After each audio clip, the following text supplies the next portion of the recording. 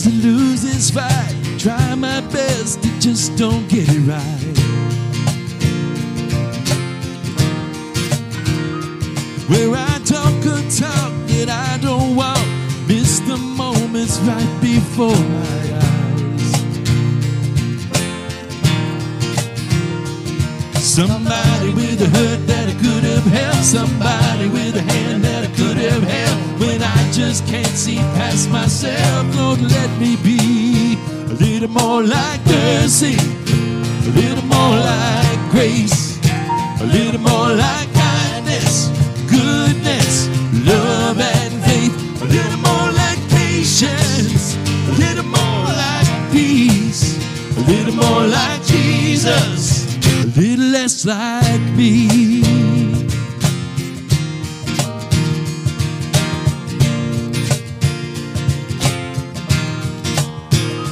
Yeah, there's no denying I have changed. I've been saved from who I used to be. But even at my best, I must confess, I still need help the way you see. Somebody with a hurt that I could have helped, somebody with a hand that I could have held. When I just can't see past myself, Lord, help me be a little more like mercy, a little more like grace, a little more like kindness, goodness, love and faith, a little more like patience, a little more like peace, a little more like Jesus, a little less like me. What a faith the beggar on the street, love your hands and your feet, freely give what I receive, Lord, help me be. Put your breath above all else, love my neighbor as myself, in the moments no one sees, Lord, let me be.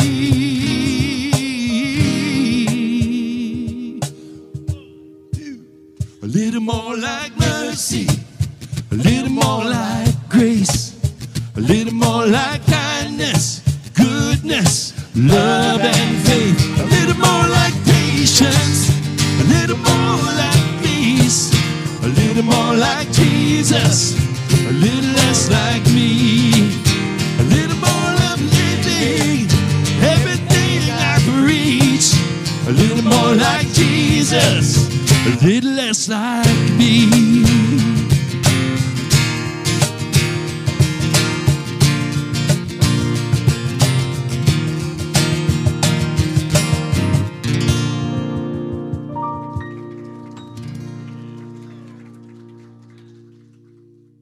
Old Jeff has been going, he works over the food line, so he sees the building that's being built and all day. And he brought me a bolt. So if that building falls down, he gave it to me to remind me on what God is doing. There's a spare bolt out there on the ground, actually.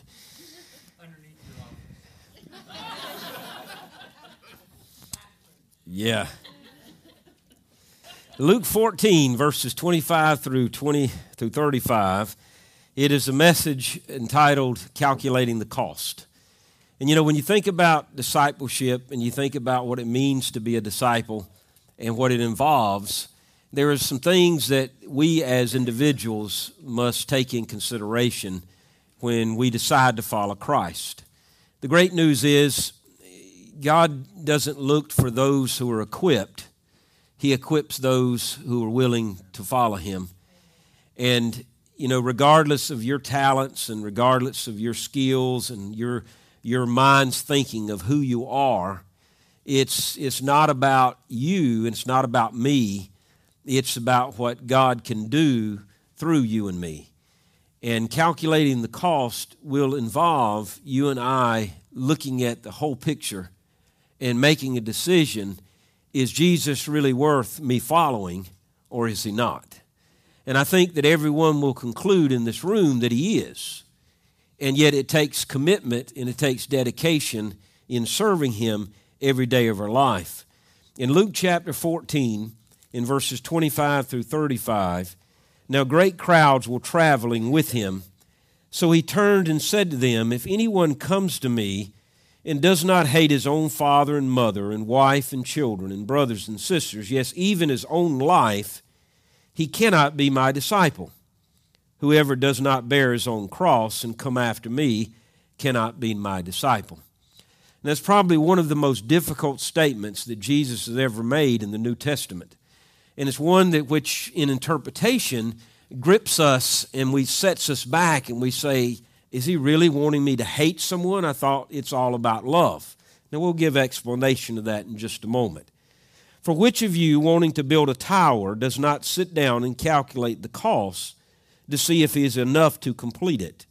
Otherwise, after he has laid the foundation and cannot finish it, all the onlookers will begin to make fun of him, saying, this man started to build and wasn't able to finish. Or what king going to war against another king will not first sit down and decide if he's able with 10,000 to oppose the one who comes against him with 20,000? If not, while the other is still far off, he sends a delegation, he asks for terms of peace. In the same way, therefore, every one of you who does not say goodbye to all his possessions cannot be my disciple.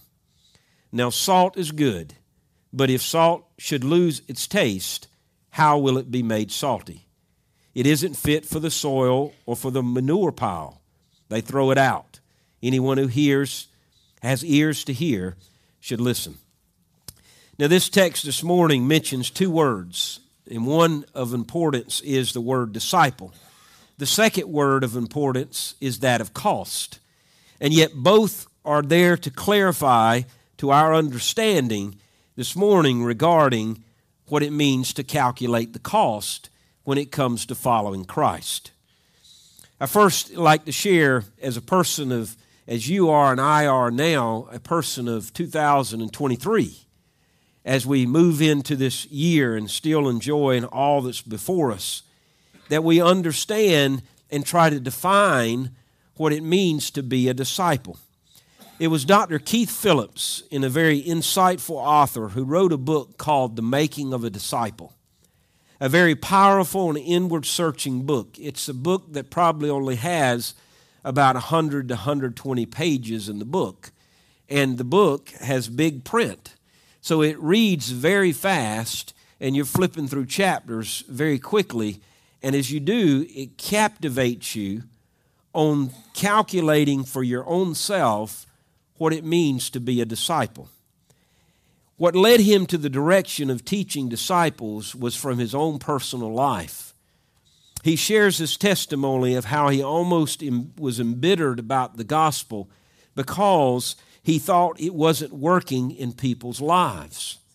At age 16, Keith Phillips led the Los Angeles Youth for Christ clubs, huge city. At age 21, he led 300 college volunteers in weekly Bible clubs all throughout the Los Angeles area. At age 24, he became president of the World Impact, an evangelical group who could count thousands of decisions for Christ a year, preaching and teaching and sharing Christ and seeing the lost come to know Christ. At age 25, he almost quit. Dr. Keith Phillips recalls teenagers who had learned of Christ as children and as early teens. As he went around back to circle around to their environments and their places, he noticed that the very ones who had received Christ in the Los Angeles area were the pimps, the prostitutes, and the pushers. The very ones he shared Christ with were now the ones who were in the streets killing innocent children. He felt that he had shared all that he had shared and it didn't work. And he became embittered because he said the gospel didn't seem to work in people's lives. Until through the scriptures, he came to understand the beautiful meaning of being a disciple and understanding the wherewithal and the capabilities that God puts forth through discipleship. He came to apply it this way, trying to define what a disciple is. He said to be a disciple is understanding something. To excite one to become a believer without equipping him or her to lead the Christian life is cruel irresponsibility. And so he was all about seeing the souls come to Christ, but he wasn't about leading them in their studies every day in loving Christ from that point on. So he knew there's two things that had to happen. You had to reach out to someone and watch God grip their heart so they'll be saved. But then you got to go a step further and help them understand the process of living Christ every day. Dr. Phillips helps us to realize a disciple is more than one who identifies with the master teacher. So let me give you a definition of a disciple. Very simple. A disciple is a learner. A disciple is a follower. A disciple is one who expresses union with, likeness, going in the same direction as its teacher. So not only do you see a person come to know Christ, then you've got to move them along so that they become like Christ. Two different things. Back in 1987, or 1981, when I became a Christian, I realized there was one thing. There was letting go of me and accepting Christ. But I'm thankful that I had a pastor who said, now, Benji, it's one thing to know Christ or come to know Christ. It's another thing to know Him from this day forward. And he put me into a little survival kit of study. And I began for 6 weeks, began to read Scripture and to pray and to follow all those little details in that book, listening as I wrote out my prayers, listening as I wrote out answers to questions. And after 6 weeks, I was beginning to realize that Christianity wasn't a one-time experience, it was a lifelong journey. And I'm thankful that someone saw that in my early years that helped me to get where I am today. So a disciple is saying, I love Christ, but I want to be like Him. I want to follow Him. I want to do as Christ did. I want to be His imitation. I want to be His duplicate. And so a disciple is one who's committed to going in the same direction as the teacher, duplicating everything they understand in the teacher and being the likeness of that teacher. And that teacher we're speaking about is Christ. So what does discipleship mean? If a disciple is a follower and a learner, what is discipleship? Well, discipleship, it is getting to the point of what Christ is. It is getting to the point in our life of what Christ is, and it means to be that duplicate. Now, I'm mesmerized if I open the Scripture and I learn something new. I'm mesmerized that God would even be in my life when I do something wrong. I'm mesmerized that God's grace is sustainable, that gives me strength when I'm weak, that gives me direction when I'm lost, that gives me hope when I find myself discouraged. And it mesmerizes me that God would do all those things for me in my everyday life. But yet, I wonder why that is, and it's because He loves me so much and He loves you so much that He refuses to leave you right where you are. He wants you and I to become more and more like Him, to duplicate Him in everyday adventures in life. And discipleship is about that duplication process. You see, the word disciple is used 77 times in the Gospels referring to following Christ. So a disciple is a person who belongs to Christ and is heading and aiming and following the same direction, the same will of God that He has set forth for our lives. Dawson Trotman, the founder of Navigators, described discipleship. He said, I believe disciple-making is the army of soldiers dedicated to Christ who believe not only that He is God, but that He can fulfill every promise that He has ever made, and that there is nothing in this world that's too hard for God to accomplish.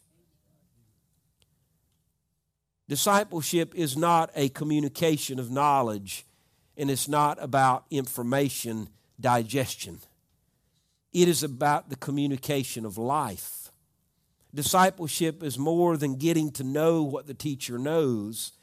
It is getting to the point of what that teacher is.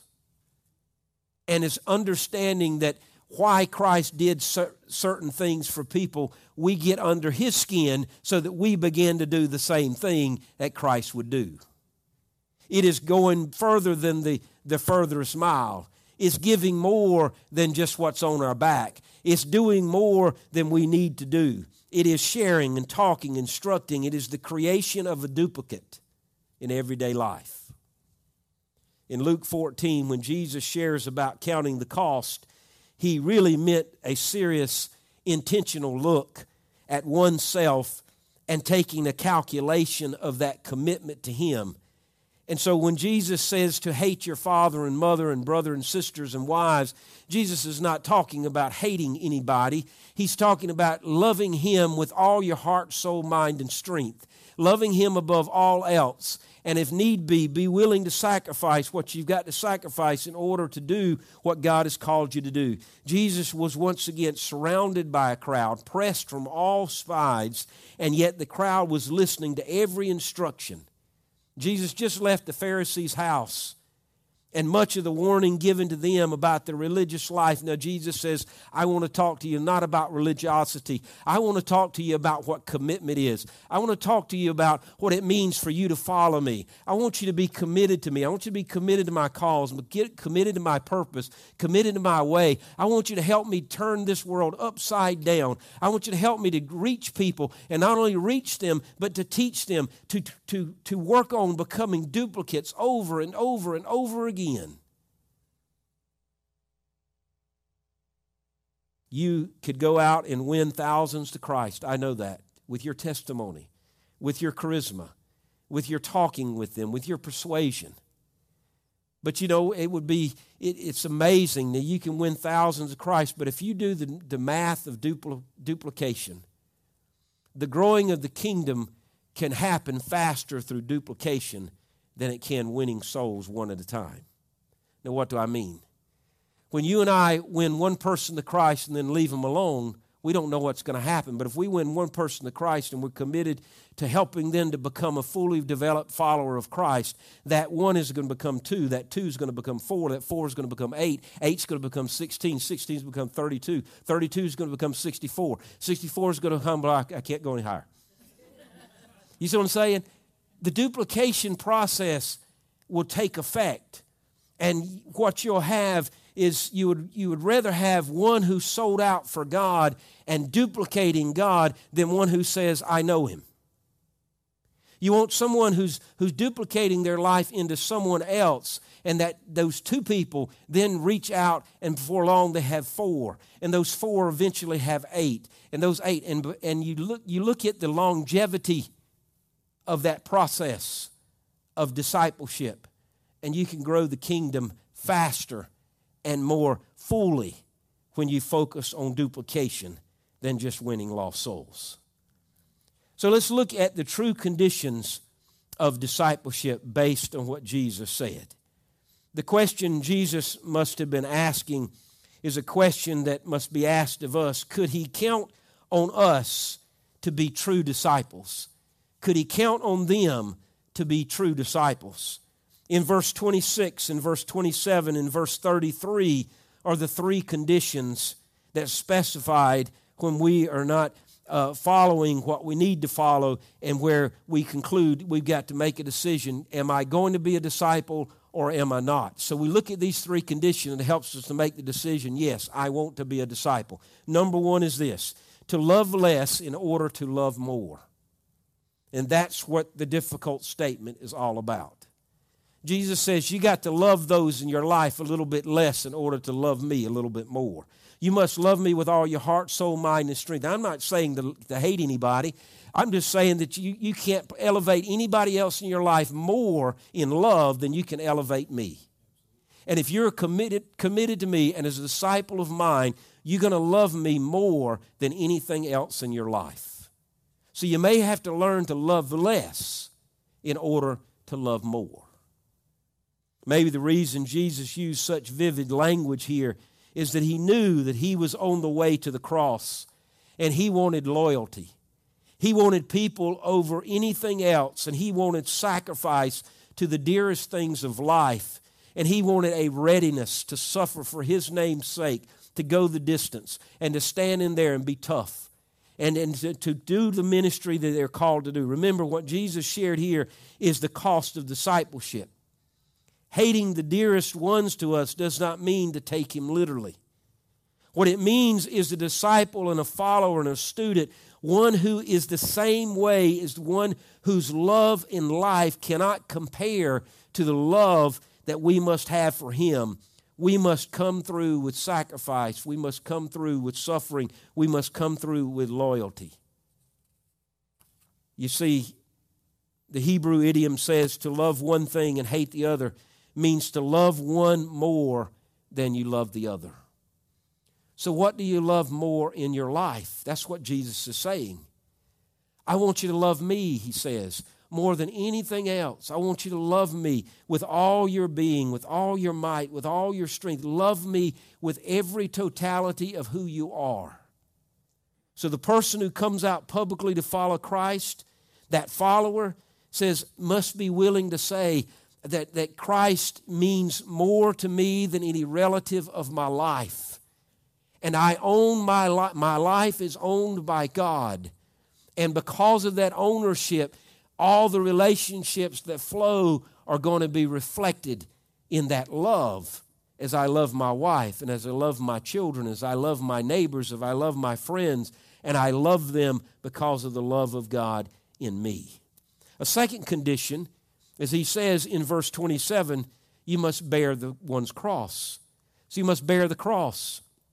Crosses today does not have the impact as it did in Jesus' day, because you just don't normally see people carrying a cross walking down the road, nor do you see when people are dying, they're nailed to a cross.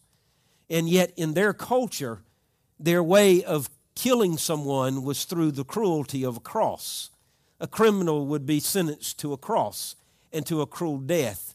And so to use the language to bear the cross, it was putting an image in their minds of carrying the weight of something very heavy, carrying the burden of something that could sustain them, that could mark them for the rest of their life. And so he challenges them to bear the cross. The cross, of course, was the symbol of suffering and the symbol of death, and yet one continually yields his or her will to Christ no matter the hardship, no matter the loss that is involved. There comes a time when we'll have to align our will with God's will. When we realize that God's will is more important and we give up ours. And therefore, it's not that we have to say, okay, I'm going to fit my will into His. It's basically surrender of our will that dies so that His will comes alive, and we surrender that and we align ourselves to His will. So in bearing the cross, sometimes it can become very painful because we may have to give up something in our life in order to be aligned with His purpose and His plan for each of our lives. So in submission to His will, the bearing of the cross, it may become a heavy carry. The heaviness of that cross, the bearing may become very difficult. It may have hardship. It may have encounters with people who speak harsh to you, who literally hate you, therefore you carry a heavy, burdensome task. But in bearing the cross, whether it's painful or heavy, we must know the next step is to love after Him, follow Him. Taking our eyes off of Him will lead us into a hopeless situation. Keeping our eyes on Him will keep us in hopeful expectation of His work in our life. So a true disciple is one who loves less to love more, is one who's committed to bearing his own cross regardless of how heavy and how difficult that cross will be. And third of all, is the condition of a true disciple is to forsake all. In verse 33, this does not mean giving up all possessions and leaving all relatives, because he says, one who's not willing to give up his possessions cannot be disciples. It means that your possessions do not control you. Your possession is not what gives you life. It's not what gives you meaning. It's not what gives you purpose. And you're willing to give those things up to follow Christ. So that third condition of true discipleship is one who sacrifices, and sacrifices for the name of Christ. On September 4th, in 1990, Dr. Pedro Green was awarded the Hispanic Heritage Award by President Bush in a special ceremony in the White House. And what qualified Dr. Green for this recognition was that as a young intern just out of medical school, he was assigned to a hospital in Miami, Florida. And while he was there, he witnessed disease, he witnessed violence, he witnessed heartbreak that any inner city hospital would experience.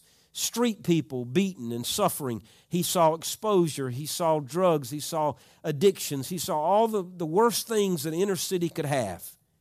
It was not uncommon seeing Dr. Green searching out some forgotten person in an abandoned cardboard house, or finding someone under the underpasses of bridges who had tuberculosis or AIDS or any other disease.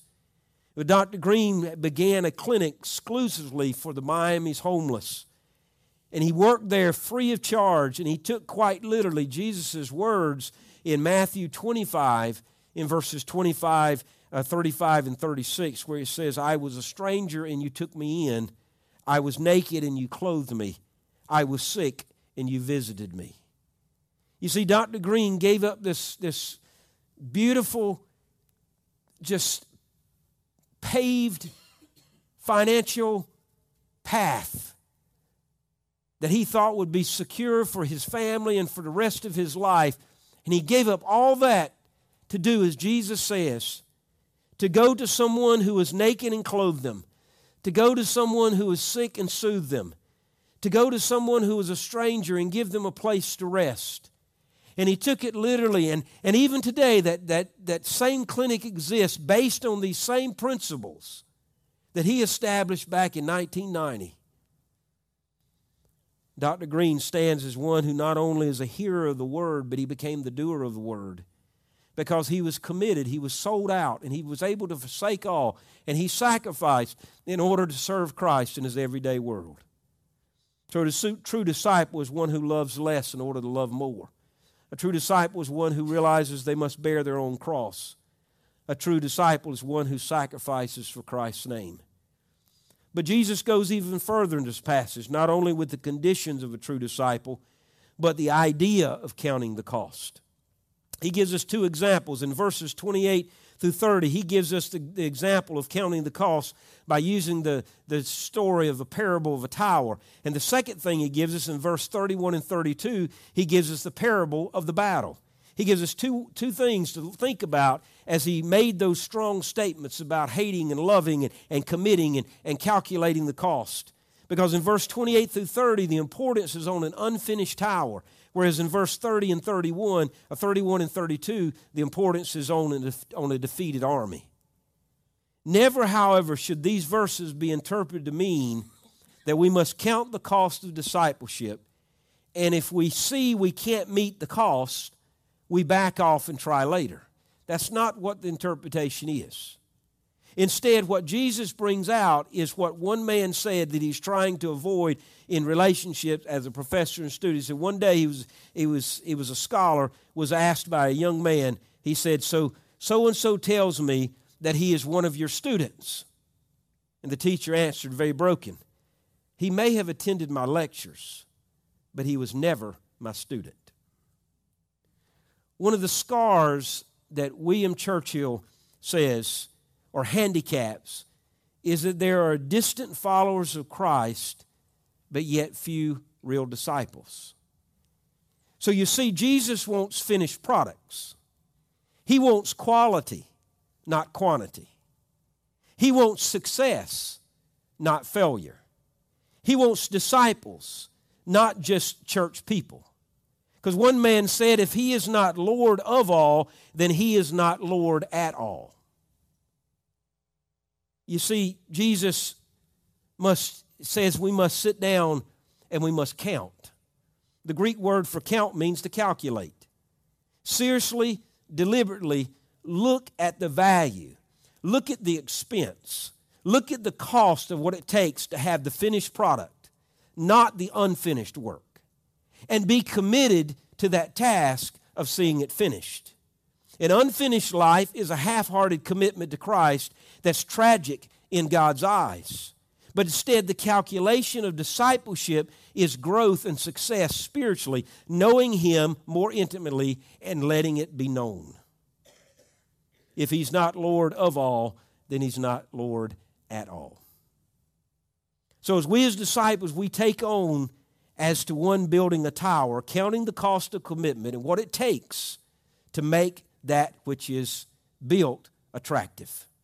And likened unto that is like one who goes to war must consider not the cost, but the hazards and the difficulties. And on the positive, influential side, the persevering disciple of the Lord Christ, one who knows his testimony, one willing to share it, one who is mindful of others and searching and seeking to be the salt of the earth, is what one is committed to do. Jesus tells us these three conditions of discipleship. One who loves less in order to love more. One who bears the cross, pain or heavy. That's speaking about service. One who forsakes all is speaking about sacrifice. But knowing these three conditions, are you willing to calculate? Are you willing to evaluate? Are you willing to count the cost of living for Jesus and for following Him? But today be encouraged, not discouraged, with the high demands of discipleship. Remember, you are not left alone to fulfill the task that God is calling you to do.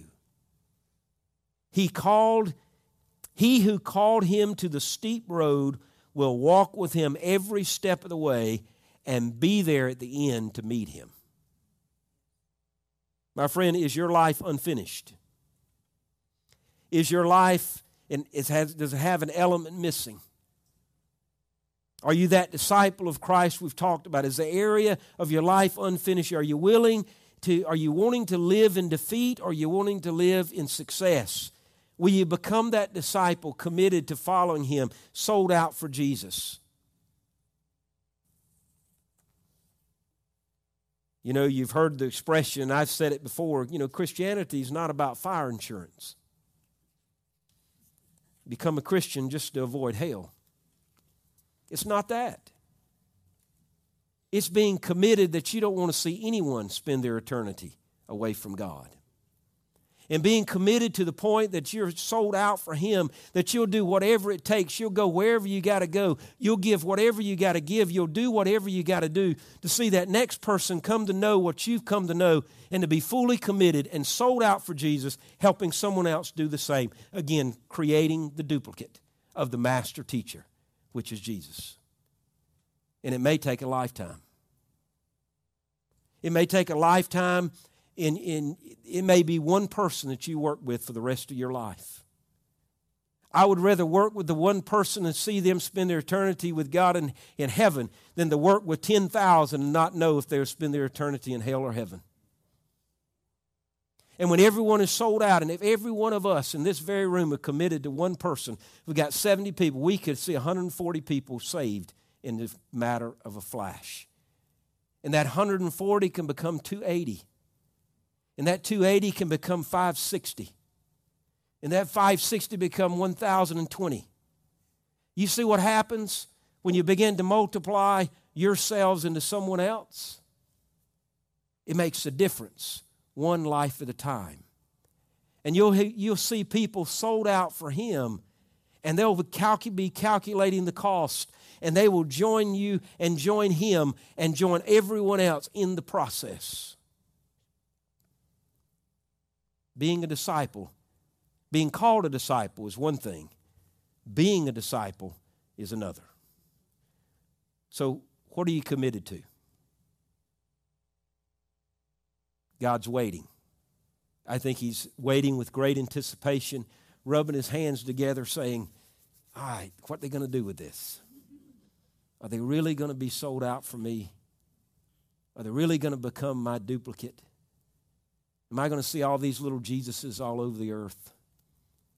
Are these people that others are going to look at and say, you're the only Jesus that I've ever seen, and I like what I see and want to be a part of it? Thanks be unto God for giving us the joy of serving Him in His kingdom while on earth. Father God, we thank You that You grant to us the joy and the honor of serving You, living for You, not only coming to know You, but committing our lives to You in the everyday process. Just thank You, God, for being the God that You are, in the graciousness, in the love, and giving us the strength to be able to stand tall in the face of the crookedness of our life, because we now are forgiven by You, that we can stand from the wretchedness, and we can stand forgiven, and we can stand whole because of Your righteousness given to us. Thank You, God, for forgiveness. Thank You for wholeness, and thank You for allowing us to live for You and to be sold out for You every day. And it's in Your name that we pray. Amen. My friend.